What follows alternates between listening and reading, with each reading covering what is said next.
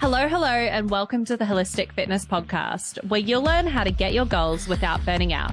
I'm your host, Laurie, and this show isn't just about movement and nutrition. You probably already know that exercise and nutrition is important for your mental and physical health and well-being. It's also about stress management, mindset, shedding those limiting beliefs, and working through some of that childhood trauma while you're at it. Today, I'm joined by Connor Gettemy. Connor is the Director of Sports Performance at Flagler College, a Division II NCAA institution in St. Augustine, Florida. Over his 10-year career in college athletics, Coach G has helped develop numerous professional athletes and collegiate All-Americans at a Division I and II level using a 360-degree training perspective that encompasses both physical and psychological performance. Wow, Connor, what an honor it is to have an athlete trainer on the podcast.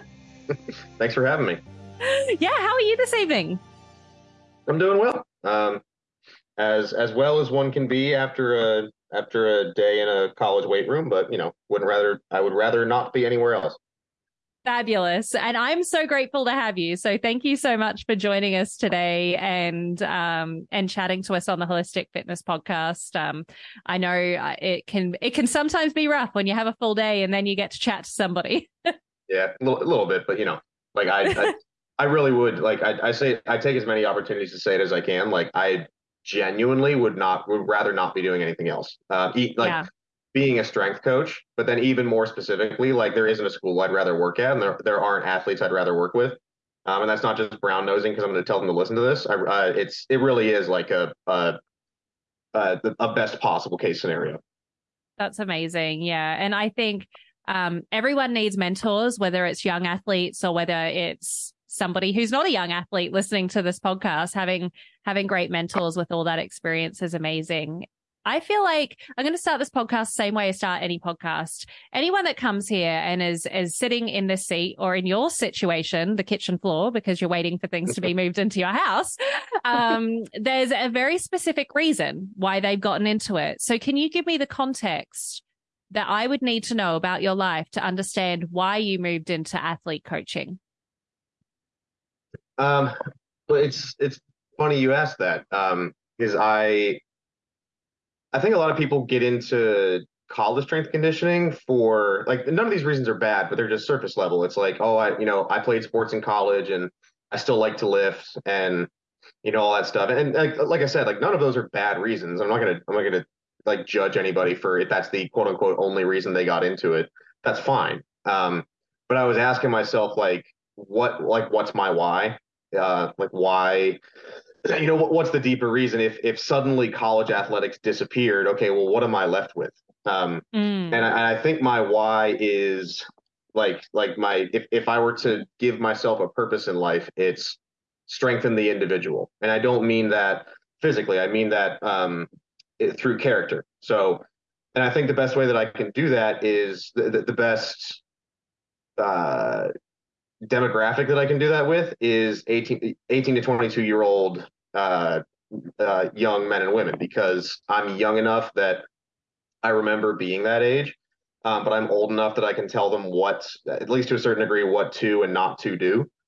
So if I go back to strengthen the individual, then the best tool that I have to do that is the weight room. So if I can teach somebody, if I can use barbells, dumbbells, and strength training to teach somebody discipline, consistency, work ethic, things like that, then it doesn't matter if they're in a classroom, a boardroom, a weight room, whatever it is, they're going to be at the front of it no matter what, simply by default. Those are universally applicable character traits. And so the weights are genuinely the lifting part is the most boring part.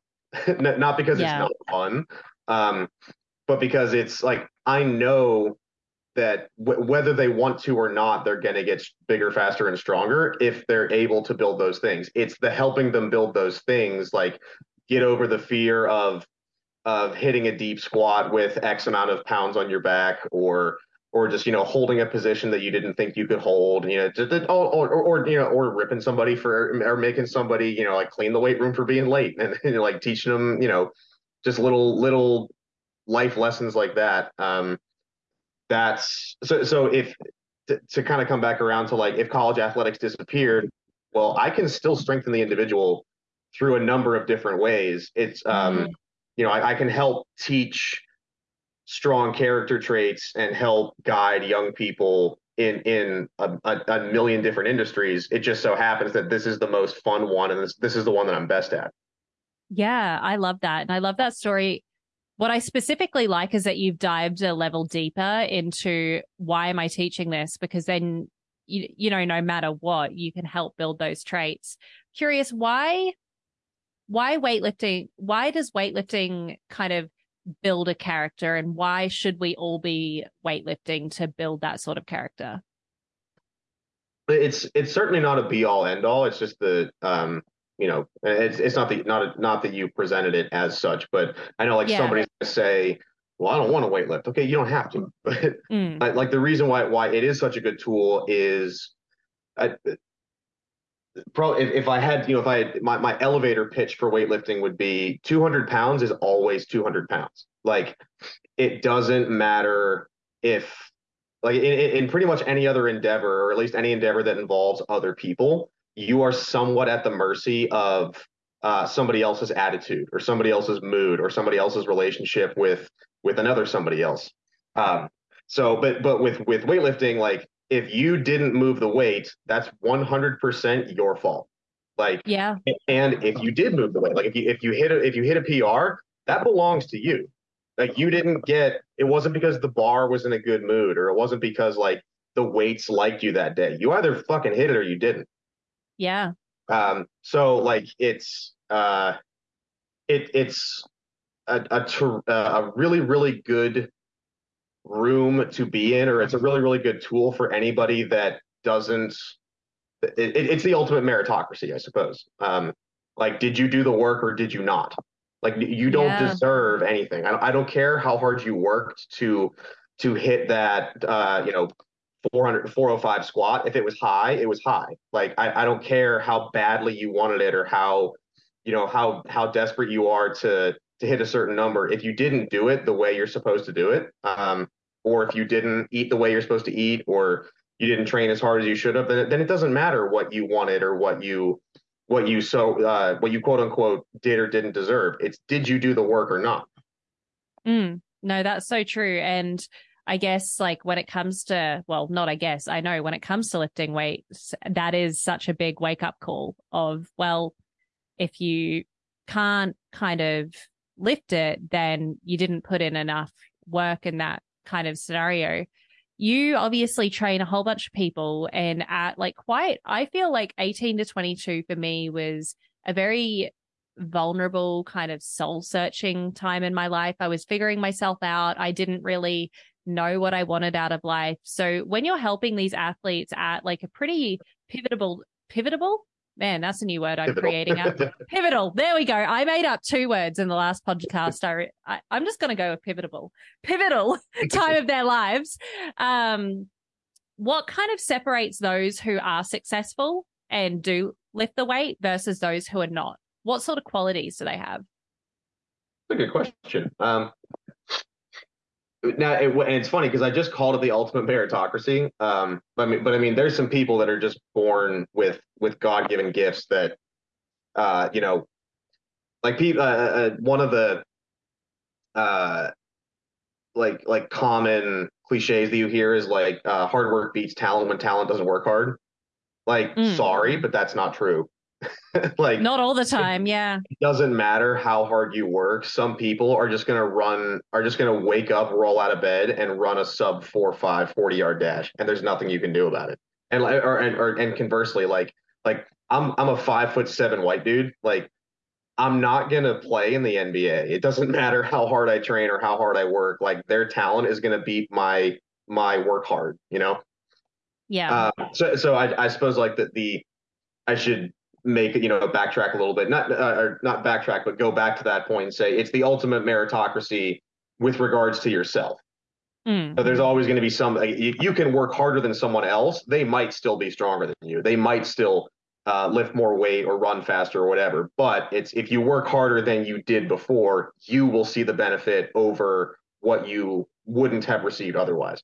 Um, but to your point about, what separates the people, the most successful people from the ones that aren't, like some people do, like I said, some people do get by straight up just on talent, and they really don't have to work hard. Mm. And I really genuinely mean this when I say, like, I can't think of a bad kid that I coach at Flagler. And then that's just a really huge testament to how our department is run from the top down. So whether it's our athletic director, associate athletic directors, every single head coach, like there is a premium put on your athletes better be getting good grades, volunteer hours, like and on top of that, you better win. Mm. So I can safely say there really isn't any bad kid. There are kids that are immensely talented and coast. And if one of them's listening and they think I'm talking about them, that's on you. Um, You know who you are. yeah.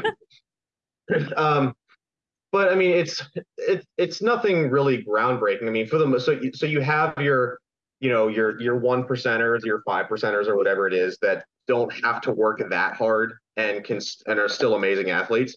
But by and large, it's the kids that buy in, whether it's buying into a certain culture. Like a great example is our women's soccer team. Ashley Martin is like one of the best. He's our head coach. He's arguably the best culture builder I've ever met in my life. Like just Mm. the attention to detail and the level of effort that he and his assistant Tim put into the intangibles and kind of setting their culture and setting the expectations and setting a standard. It it easily rubs like it easily rubs off on the athletes. Like they barely have to try to get it right in order to get it right, just because there's so much emphasis on it that you'd have to be blind and deaf not to be a part of it. And so Yeah. since they're a part of it, that just they sort of just ride the wave of they've Tim and Ashley have built such a terrific program that focuses on the things that we're talking about, the hard work and discipline and consistency and things like that. That if you're in that program, you'd have to be deliberately trying not to be those things in order to not get the benefit. Yeah. Uh, and even though I say it's not to say that all the other teams are lacking that. It's just that he is just elite in terms of how well he's able to do that. And so to a certain degree, every other team has that. Uh, so I suppose just to kind of if I were trying to think of a simpler way to say that, it's uh, you have your talented kids that can coast, and that's not ideal, but they're not troublemakers, they're not problem kids, they're not anything like that. And then everybody else, the ones that succeed the most, you're all Americans, you're all conference players. They are driven by something, whether they want to win a championship or they want individual recognition or I have a scholarship to earn or keep. I suppose a universal constant is they're driven by something. And there's even some kids like we just talked about it the other day. We use the term space cadet, where they're just in their own world like 95% of the time.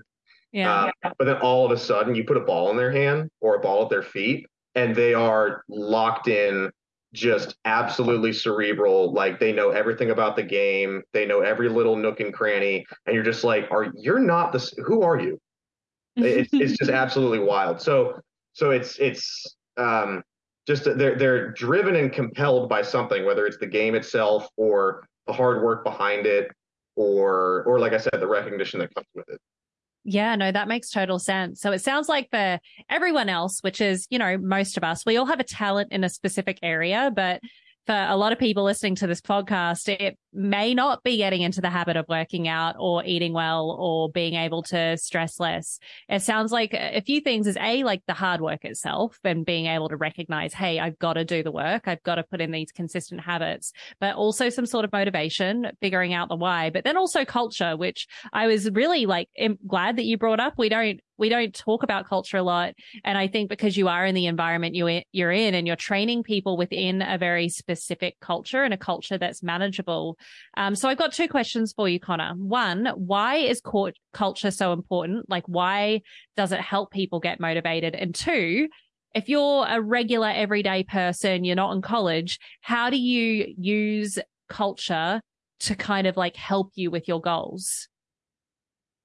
I'll answer the second one first. So it like Okay. because it is like quote unquote easier. You know, if there's 23 girls on our women's soccer roster, so it's pretty easy if you're one and there's 22 other ones around you that are excellent. It's pretty easy to just like, all right, well, I guess I better be excellent.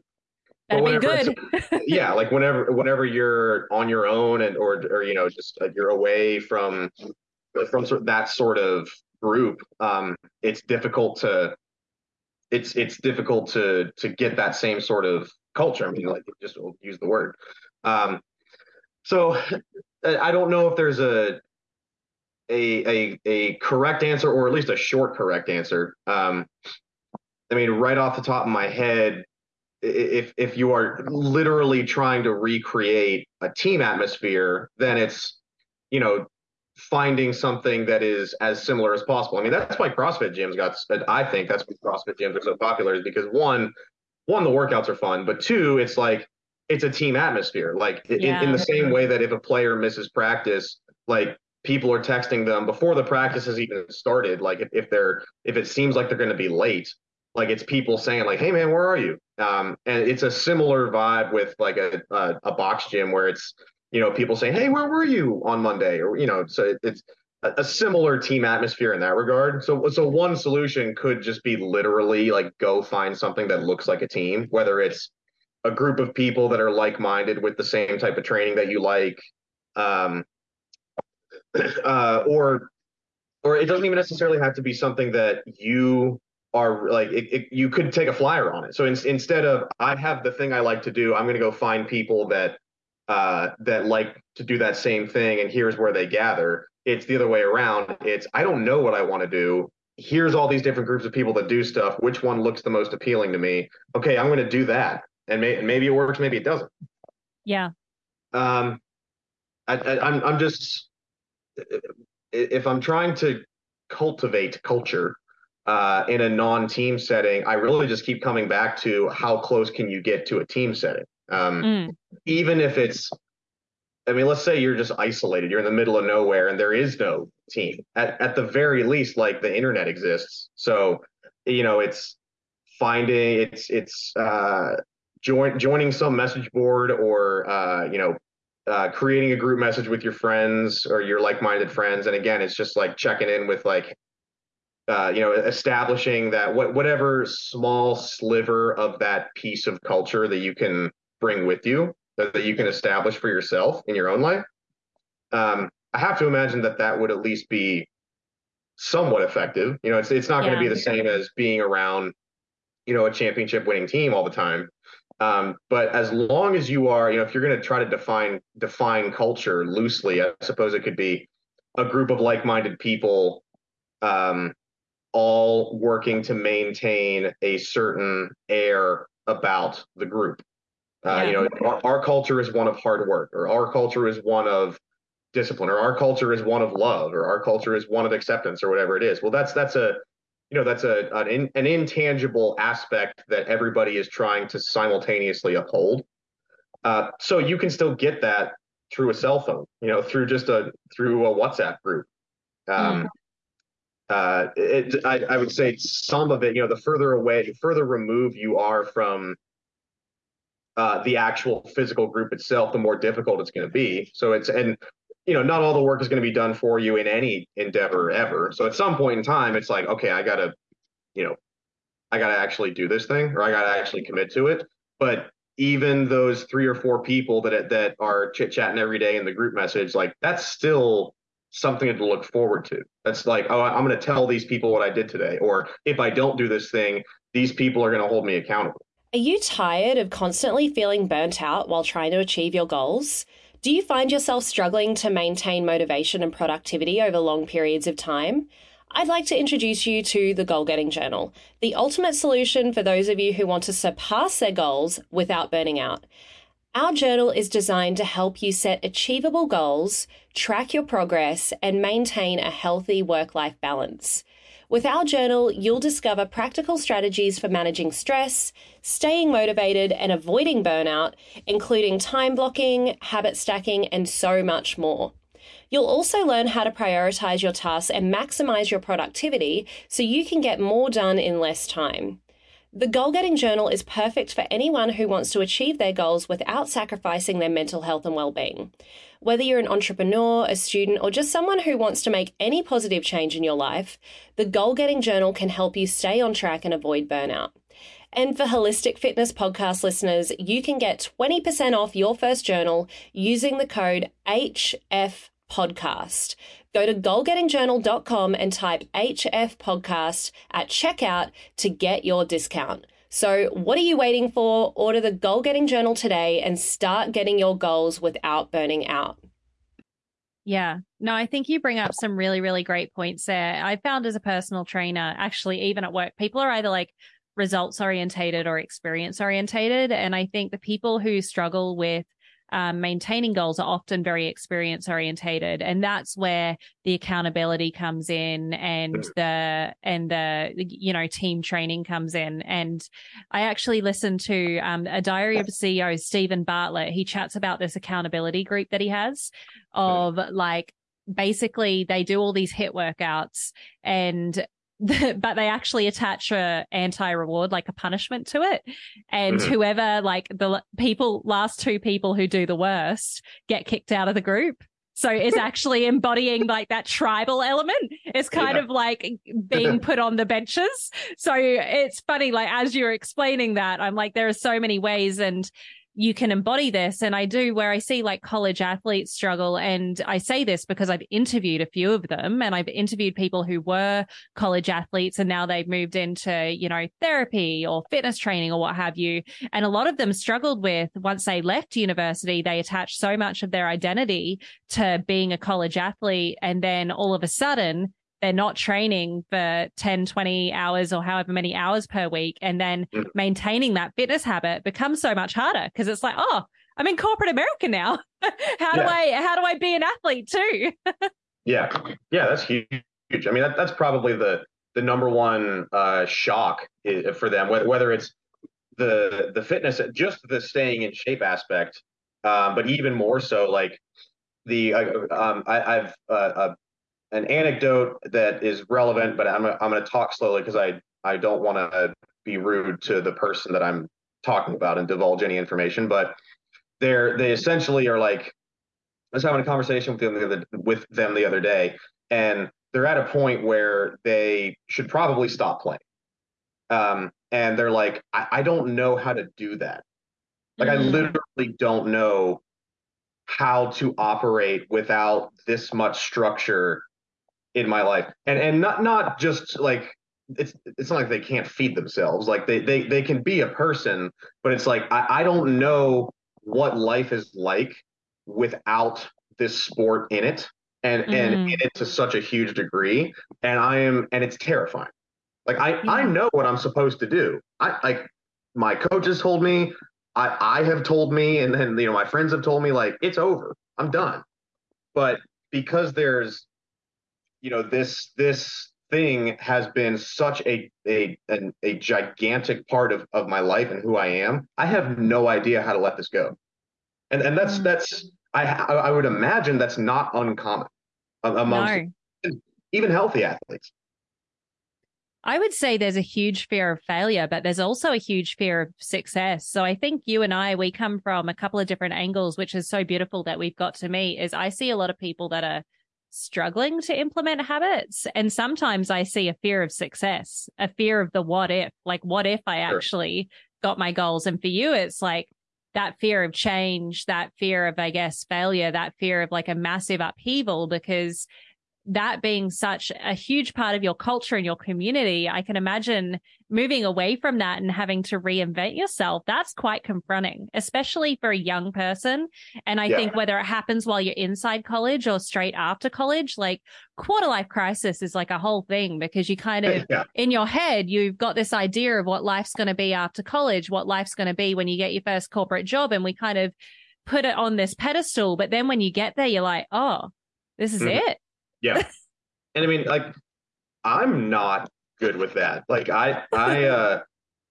when people, like, one of the first things I'll say about myself is I'm a strength coach. And like, that's fine. There's nothing wrong with that. But like, if and, you know, I know I mentioned earlier, like, what if college athletics disappears? Once I, you know, wipe away all the debris, I'll figure out what I'm doing with my life. So I know that if it disappears, I'm not completely screwed. But there's no doubt, there's no lying about the fact that I absolutely attach a great deal of my persona or personality or character, whatever you want to say it is, to the notion that, like, I work in college athletics and I'm a strength coach. So like, and so just if I were to you know, put myself through the thought exercise of all of a sudden that doesn't exist, like, that is not comfortable for me. No, definitely not. And this person that you're speaking about is getting to go through that experience early and getting to learn about this experience and it comes full circle to what you said at the start about why you do what you do. And it's about building strength through character, whether it's lifting the weights or whether it's helping people have discipline. Ultimately, in some point of our lives, it's figuring out our purpose and figuring out why we're doing things with that intentionality. And I think that lesson can be kind of translated to like why you want to lift in the first place. And I think people need to have that motivation or that why to be able to build those habits. Yeah. When I have private clients that I'll work with either online or in person, and one of the questions or a couple of the questions that I ask them on, like, you know, my intake form is like, how ready are you to do this? How willing are you to do this? And I think it's how prepared are you to do this? Or that there's one other, or how able are you to do this? That's a big one. And you would think that, like, oh, the 10, like, why would I be seeking you out if I wasn't like ready, willing, and able? Well, it's like, okay, I'm not willing, but the only reason, I'm 0% willing to do this. But my doctor told me if I don't lose 20 pounds that or if my blood pressure doesn't go down by 30 points, like, I might have a heart attack. So like, here I am. So it's not always just like it's not always as simple as you just said. It's not always as simple as like, okay, it's the motivation is an easy one or even a fun one. It's like, I'll do this, but like, I don't want to be here. Like this all I have done is acknowledge that I have to do this. This still sucks just as much as I thought it did yesterday before I got this news. Yeah, that's such a good point. And actually, I do want to speak about this. I know you help people with confidence, especially in the weight room. I've seen that the weight room can be triggering for some people. Like, not everyone has a college athlete background. So what would you say to those folks in terms of like building confidence and the weight room and I guess falling in love with exercise when they have a motivation that's more reactive rather than proactive? Well, first I feel like I should say you're definitely right. And like, that's you shouldn't, if you're somebody that has that intimidation or for whatever reason has an apprehension about walking into a weight room, like, you shouldn't feel bad about it. And like, is it something to work on? Is it something to work on and try to get over and do your best to power through and address? Sure. But that's also not some like big point of shame. Like, thousands, if not hundreds of thousands of people don't like the gym for a number of different reasons, or, you know, the not necessarily they don't like working out, but they don't like an actual weight room, and there's nothing wrong with it. That's fine. Um, I would say that the I guess I'll give the answer that's going to sound weird and then I'll explain myself. But like, I feel like some of the reasons behind why people don't like going to an actual gym is one, like, oh, but I'm so weak. People are gonna judge me for the weight that I put up, or oh, I'm way too skinny, or I'm way too big, or whatever it is, and people are gonna look at me and judge me. And what I hear a lot of people, like trainers or just generally in shape people or people that like the gym, they go, no one's gonna judge you, and like, I don't think that's right. Like, yeah, yes, people are gonna judge you. You're 100% correct.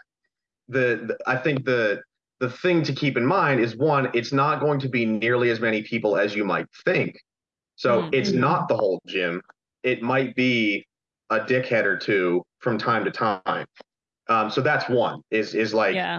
accept the fact that a lot of your fears about the gym are true. They are not nearly, like, they are orders of magnitude less significant than you think they are.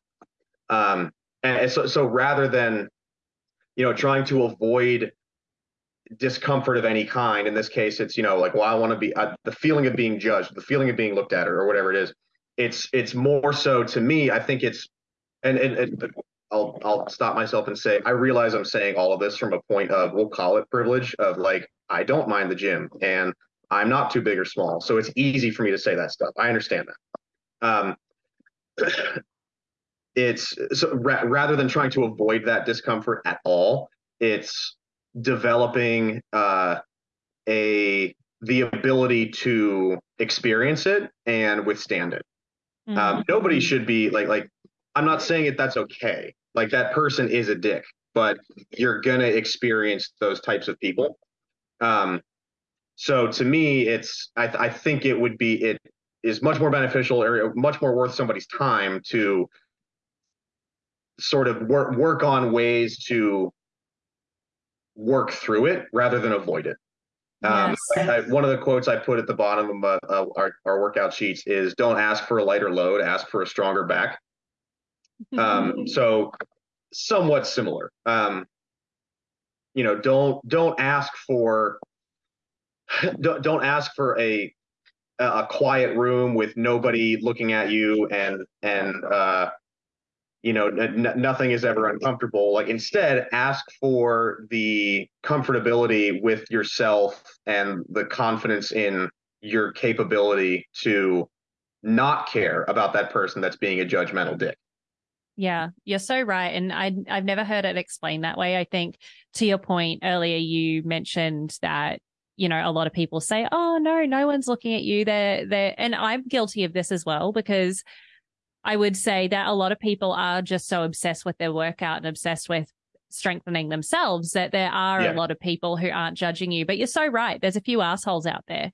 There are sure. assholes, Yeah, but it's not just in the gym. It's when you're at work. It's when you're in traffic.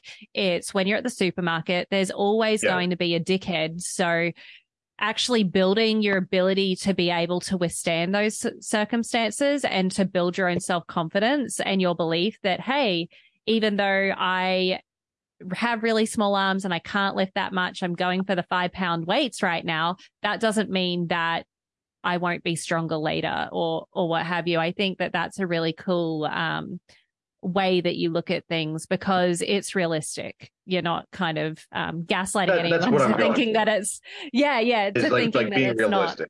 And I will say, like, so essentially all I've done, like, your question was, what would I, if I've got somebody that doesn't like to go to the gym, how would I help them go to the gym? And effectively, all I've said so far is, go to the gym. Like, so I haven't really presented any action items. So let me, like, present a few. One would be, go with a friend, like, Yes. bring me with you. It's like, go with somebody. I mean, fine. There's nothing. You could certainly go with somebody that is just as afraid of the gym as you. Like, you're both jumping in the pool together. Like, all right, if we're drowning, we're doing it together. But you could also, like, go with somebody that's like, yeah, man, I go there all the time. Everybody knows me. Like, they're gonna know me, so they'll know you. So, that would certainly ease it a lot better. Mhm. One could be like, you don't have to day one walk in and use the machine in the middle of the room with every single human looking at you. Like, there's nothing wrong with like, grading that exposure therapy, so to speak. And it's like, okay, I'm going to go Yes. to the gym, and this is the first time I've ever been in it. So today I'm just going to go walk on the treadmill and go home. Or today I'm just going to go to the stretching area and like maybe do some med ball exercise, maybe do some core exercises with the med ball and then leave. Mm. You don't suddenly have to put on a show for everybody. The other one that came to my mind was this is what my fiance does. She wears a hat because she just that it's blinders for her. So she's not even noticing the number of people that are actually at the gym. And it just provides sort of a little, a sense of comfort. Like I'm under my hat, I'm under my hood. Like we can wear a sweatshirt and put the hood up. There's that. Trust me, there's people that look a whole lot weirder than walking around with their hood up in a gym. So like you will not stick out, and you'll feel a little better about it's just me. No one knows I'm here. Yeah, So that's such a great perspective. I never understood why people wore hats in the gym. Not that I was judging. I'm like, yeah, hey, you do you. But I now get it. You get to put your blinders on. That's really smart yeah. of your fiance. It's her don't talk to me hat because Yes. Well, you we're need on a we're that. on a pretty good streak right now of no one speaking to her when, when she wears that hat. So Yeah. she likes it. Yeah. Also, people can't see me right now, but I'm wearing big noise canceling headsets. They can help too. That paired with a hat, and Yeah. you're in your own little world. Yeah. Yeah, like that's if that isn't the universal, especially like that's the universal don't talk to me sign for anybody, but especially if Yeah. a woman is wearing like big headphones and a hat, she might as well be wearing a shirt that says piss off. Yeah. I need to And start wearing hats that's on fine. airplanes. Yeah. Yeah, like there's and like good for you, girl. Like you wear as not as anti talk to me stuff as you want. I do not envy a a woman in the gym that is just trying to get her workout in, and it's I see people online saying like, oh, where should I what's a good place to talk to women? And it's like, go to the gym, you'll find a like-minded individual there. And it's like, no, you'll find a bunch of women that are trying to do the same thing that you're doing, which is get a workout in. Like, leave Yeah. me alone. Go to a Taylor Swift concert for that. Yeah, those are some really great tips. So I especially love the dip your toe in the water approach as well. You like even if you don't go for a whole hour, at least getting in the habit of going to the gym, I feel Yeah, like builds that confidence, which is obviously layer one. And then once you build that confidence, we can start refining and growing from there, which is really yeah. great. Yeah, you also we've touched on this a few different ways. I know that you're on social media quite a bit, and we've spoken a little bit about what people think. So, what are your thoughts on social media and how it kind of affects our perception of things? I mean, it's pretty objectively horrible. Like, you know, it I mean, with regards to anything, like Instagram is everybody's highlight reel. So like you're the only person that sees your bloopers, and Instagram is just everybody else's best look on their best day. So you're Mm. like you open up Instagram and like doom scroll for 30 minutes, and you're like, wow, I'm a real piece of shit. And you don't realize that it's like social media is fake. Like Twitter's not real. There's the just things that happen on the internet don't actually exist. Mm. And so like I said, on lifestyle perspective, but then certainly thousands of times worse uh is the is the effect it has on like body dysmorphia and body image and this, that, and the other thing. I saw a tweet yesterday that said the guy was like, here's how bad fitness standards or beauty standards or whatever you want to call it, like physique standards, here's how bad they've gotten. I watched the opening scene from Terminator 2 the other day where Arnold Schwarzenegger like walks into the bar totally naked, and like he looked kind of small. And like and so I go What? I don't know about that. Like I go pull the scene up on YouTube, and I'm like, yeah, his traps could use some work. Like as the literal Mr. Olympia that was cast to look like a goddamn Terminator. Like fast forward 30, however many that was, 40 some, 30, 35 years. And like Yeah. him compared to like some 17-year-old kid that like took SARMs for 3 years. And I'm like, oh, wow. Yeah, he's looking kind of skinny. Hey, Holistic Fitness fam, a quick message from one of our sponsors, Ned. As you all know, I recommend good nutrition, movement, and stress management practices before supplementing, so you know what type of supplementation that your body actually needs. For me, I supplement with very few products, but Ned is one of them. I'm a type A, high energy, ambitious business girly with massive goals. And sometimes I honestly just need to chill out and relax a bit. I've found that both Ned's de-stress and sleep blends fit in with my busy lifestyle and ambitious goals, but I was honestly not a big fan of CBD products before trying Ned, mostly because of the culture surrounding weed. I just didn't want something that was going to alter my state of mind so that I became much less of a goal-getter or less ambitious. That was until I learned about full spectrum hemp and their benefits. Ned blends are chock full of premium CBD and a full spectrum hemp of active cannabinoids. Ned's full spectrum hemp oil nourishes the body's endocannabinoid system to offer functional support for stress, sleep, inflammation, and balance. These products are science-backed, nature-based solutions that offer an alternative to prescription and over-the-counter drugs. All of Ned's full spectrum hemp oil is extracted from USDA certified organic hemp plants grown by an independent farmer named Jonathan in Colorado. I'm obviously a big fan, but don't take just my word for it. Ned CBD products have over 2,000 five-star reviews, and they work with incredible partners in the medical field like Dr. Caroline Leaf, Dr. Christian Gonzalez, and Dr. Will Cole. Ned is providing Holistic Fitness podcast listeners a very special discount. If you'd like to give Ned a try, listeners get 15% off Ned products with the code Lori Lee, Lorilee. Thanks, Ned, for sponsoring the show and offering a natural remedy to bring balance to so many people's well-being. Like that's just wild. How insane that is. But it's also the guy that we all look up to. And like, if you go to any bodybuilder gym, there's always a picture of Arnie in it. Yeah. So like, what a strange dichotomy that is. Yeah. I mean, it's pretty, I don't need, I mean, there's any piece of literature, like any study that ever comes out always comes to the same conclusion, which is like, hey guys, this is pretty like objectively terrible. Like you guys definitely should not be doing as many as spending as much time on social media as you do, if any at all. And everyone's just like, yeah. And everybody's like, yeah, we know, but we're not gonna like, we're gonna keep doing what we're doing. But like, thanks for the info.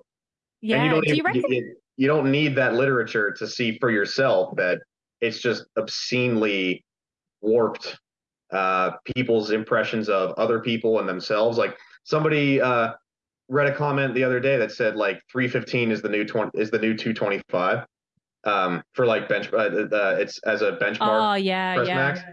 And like it kind of is. Like I just thought about those numbers and I was like, yeah, like I'm actually not that impressed by a 315 bench anymore because I just see so many like random high schoolers throw it up on Instagram that I'm like, dude, I'm like, what's the point anymore? Like I'm never going to be happy ever with any lift ever. So I can't imagine how everybody else feels because I'm like, I'm kind of strong.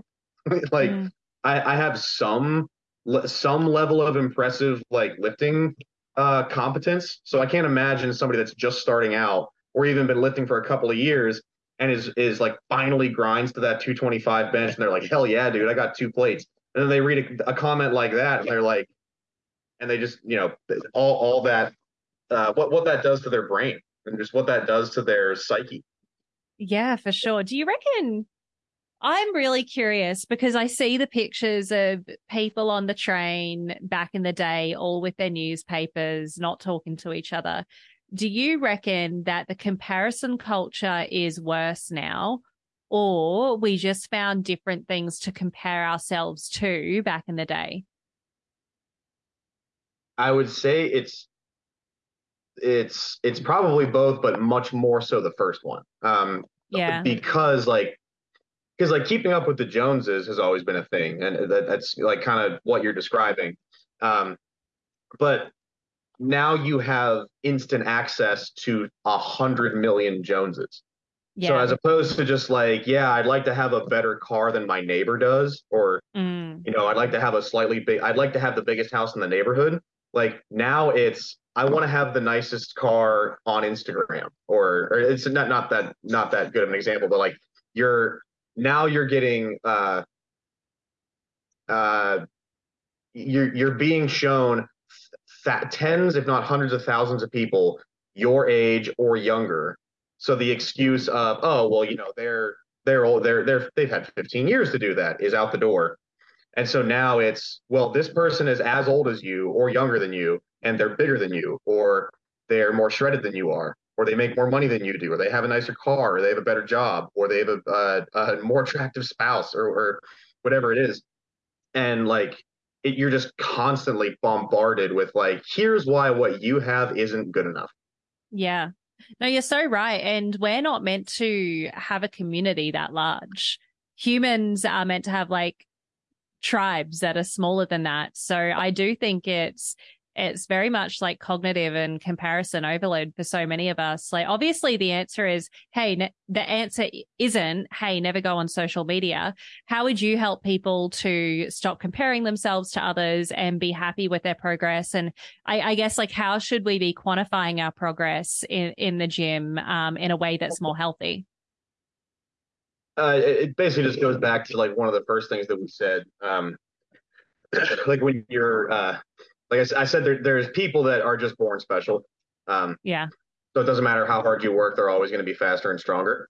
And so when the addendum that I made to that, my first statement is the one that I'll just bring back up now, which is you you just have to refocus your perspective on like everybody's heard this, but like the only person that you should be concerned with is who you were yesterday, or the day Mm. before, or last week, or last month, or last year, or whatever. Um, so like a good example would be me. Like I did a bodybuilding show in on Halloween 2020. So coming up on essentially 3 years ago. I weighed 153 pounds, and I weighed in at 213 this morning. Wow. So I've gained 60 pounds, and I'm still lean. Like I'm not stage lean, but like I still have a visible unflexed six pack. And the only reason I'm nobody cares, but the only reason I'm saying that is because I am giving some, a little bit of perspective to, I have gained 60 pounds of relatively lean mass, and I feel worse now than I did whenever I was 153 pounds. And it's because, one, it's because I'm not quite as lean, so you don't get to see all the cuts and everything. But a huge part of it, no question, is how much the last 3 years, all I've done is just stare at thousands and thousands and thousands of physiques that are better than mine.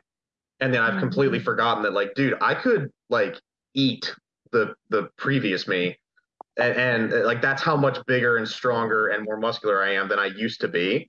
And I have almost no happiness to show for it because I rarely ever think of that guy. I'm thinking of the current people that aren't me, instead of thinking of the guy that I used to be 3 years ago or 2 years ago or one or whatever it is. So as soon as I do that, as soon as I pull up my old training logs or my old progress pictures, then I'm like, oh, I'm crushing it. Like I am absolutely killing this. But the further away I get from the comparison of me, and I start comparing it to just anybody, then you lose more and more of the perspective. Yeah, that makes total sense. It's grounding in yourself. And by the sounds of it, body fat percentage isn't the goal right now. And you're able to focus on some of those like more functional kind of measurements of like how much you can lift. And hey, me, even at 150, can do a lot. Yeah, and so like another like part of your question is like, how do you quantify it? It's it understanding that, to your point. So like you mentioned body fat, like even if you are a bodybuilder, or even if you're somebody that has a very, very specific goal, if you're a marathon runner, or if you're whatever else, you're a power lifter, you may only have a couple of metrics. You may have fewer metrics with which to measure your progress than, say, a general fitness weekend warrior type person. But it's highly unlikely, unless you're truly elite in your activity, that you have only one. So if literally all you're trying to do is break the bench press world record, then yeah, you only have one metric that you can use. But for pretty much everybody else, there are at least two of, if you didn't get any better at this over this period of time, what about this? Well, you did better here, then you should feel good about yourself. And Yeah. I use the same, so on like a micro scale, I use that same perspective with my athletes of like, look, yes, the idea is you should like look back on, if we're on week two, or I should say if we're on week three, and between one and week two, you see no progress, you didn't jump up in any of your weights, then it's okay. On this week three, if you still feel like crap, try to hit what you did before, and we're just gonna work our way down. So, okay, if it's 5 exercises, exercise number one, see if you can do something better than you did last time. No? Okay, fine. Exercise number two, no? Okay, fine. 3, 4, 5, all the way down. And even if it's, I held a plank for 15 longer seconds, and that's the only thing I did better in this workout, cool, there's your progress. Like you still got better. And then even if you didn't do that, let's say you got worse, then it's still sort of that like 80-20, like it's gonna come out in the wash. Like if you like, for every bad workout you have, or like I should say, for every time that you don't quit working out after a bad workout, you just beat like 1,000 people because that was their last workout. You're so right. So is 80-20 like the notion of you will be having good workouts, like you will see progress 80% of the time. And sometimes, yeah, you're going to have a bad workout, but the idea is to keep going because you will beat lots of people. Not so much. It's kind of like I think it's called the Pareto principle, and I don't think it's palmetto because that's a food or something. But I think it's the Pareto principle, which is essentially you will get 80% of the benefit from 20% of the 20% of the effort. And I know I'm even butchering it there, but it's basically saying like the 20 most important percent is going to give you 80% of the benefit. Yeah, 20% of the results come from 80%. Wait, 80% of the results come from 20% of the work. Yeah. Correct. And so I use that when I'm talking about like I said, kind of general fitness stuff. So like the 20%, the 20% of the work is or the 20 most important percent is, train consistently, train with intensity, eat at a caloric surplus. If we're trying to like build strength and build muscle, eat at a caloric surplus, eat an appropriate amount of protein, get enough sleep, drink enough water, like those big rocks. If you nail those and do literally nothing else, meaning like all the other, like the other 80 being like your protein timing after pre and post workout and your supplementation and all these things, that it's not that they don't matter, it's that they aren't going to make as big of a difference as if you just got those other things right. So even if you nail everything else, at best you're only getting 20%. If you don't have those those big rocks nailed down. So that's the actual principle. The other way that I use it is more along the lines of, similar to to the example you gave of, as long as you're doing what you should be doing 80% of the time, you're probably fine. Yeah. So like look at it from like a monthly perspective. So if, let's just say 30 days, 80%, that's 24. So that means six days. If 6 days out of the month you're not, quote unquote, doing what you should be doing, whether it's a bad night's sleep or a missed meal or not a great workout or a skip workout or whatever it is, you're probably going to be fine. It might take it might take you a little bit longer to achieve what you want to achieve, but that you are not falling off the wagon at 80/20. Like you can't look at getting it right 80% of the time and be dissatisfied with that. You're doing just fine. Yeah. I love that. And I love that you mentioned that you really break down the 80% kind of actions, like those sorts of actions that are going to get you most of the results. Because I find in this culture, and it's very much from the comparison culture on social media, we look to, and I love some of these things. We look to the saunas, the cold showers. We look to like having the perfect 5-day split, but none of that matters if you're not eating well and moving often. It's like the most important things are often the more simple things. I think most people know sleep 7 to 9 hours a night, eat well most of the time, exercise, mix of cardio and strength training. But it's sometimes those things that people aren't doing. Yeah, like a mediocre program executed with intensity is always going to yield better results than the quote unquote best program in the world executed to a mediocre level. Totally. Like I tell our athletes all the time, I love our athletic training staff. They're great. And they would back me up on this. Like there is like, you can do every single thing in the athletic training room, whether it's, it's like getting an ice bath or getting a massage or getting stim or all these different things. You could do every single one of those and it's not going to be as good as if you just got 9 hours of sleep. So like there would be another like that. There's a real life example of I'm going to do red light this, and I'm going to I'm going to get stim, and I'm going to get ice, and this, that, and the other thing. Like red light therapy is terrific. The cold plunges they're not popular for why they should be popular, but they're fine. Like all those things they aren't useless. Like they're at worst providing a negligible therapeutic value, but still giving a surface level, like this feels good, and that's good enough. But that isn't going to do the added benefit of all of those things, the cumulative benefit of all those things is not going to add up to the effect of I slept for 9 consecutive hours last night.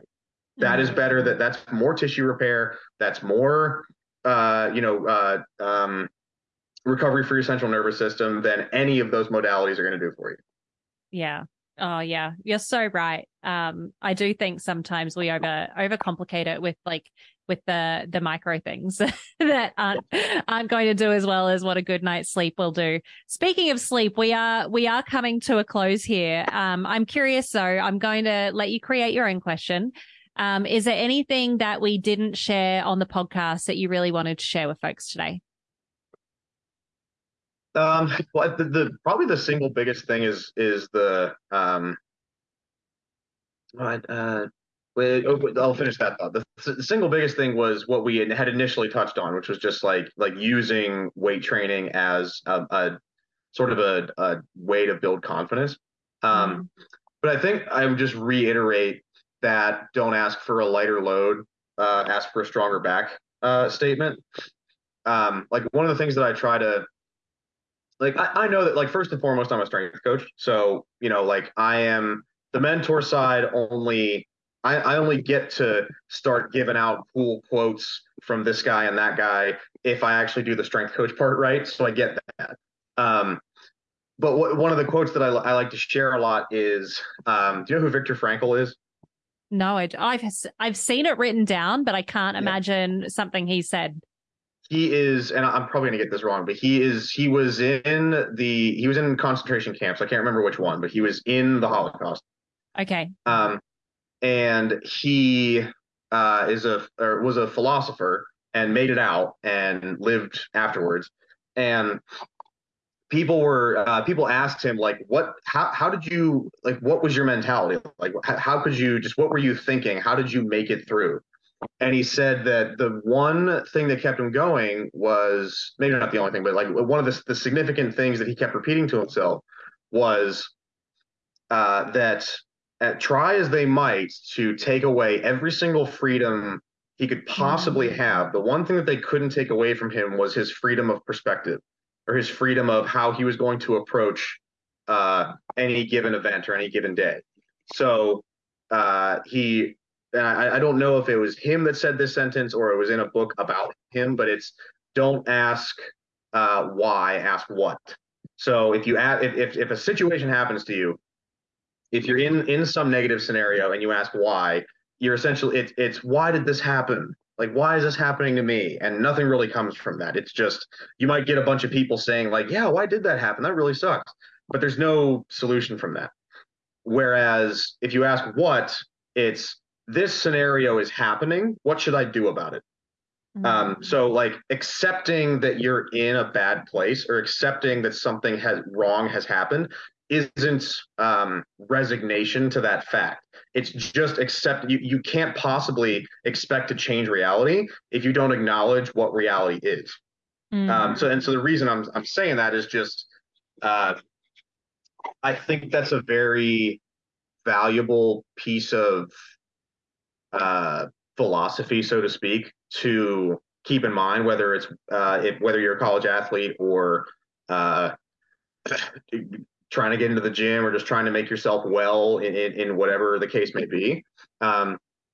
As bad as it might be, so as weak as you are, or as overweight or underweight, or whatever it is, whatever is ailing you, you still have control over the perspective that you take on it.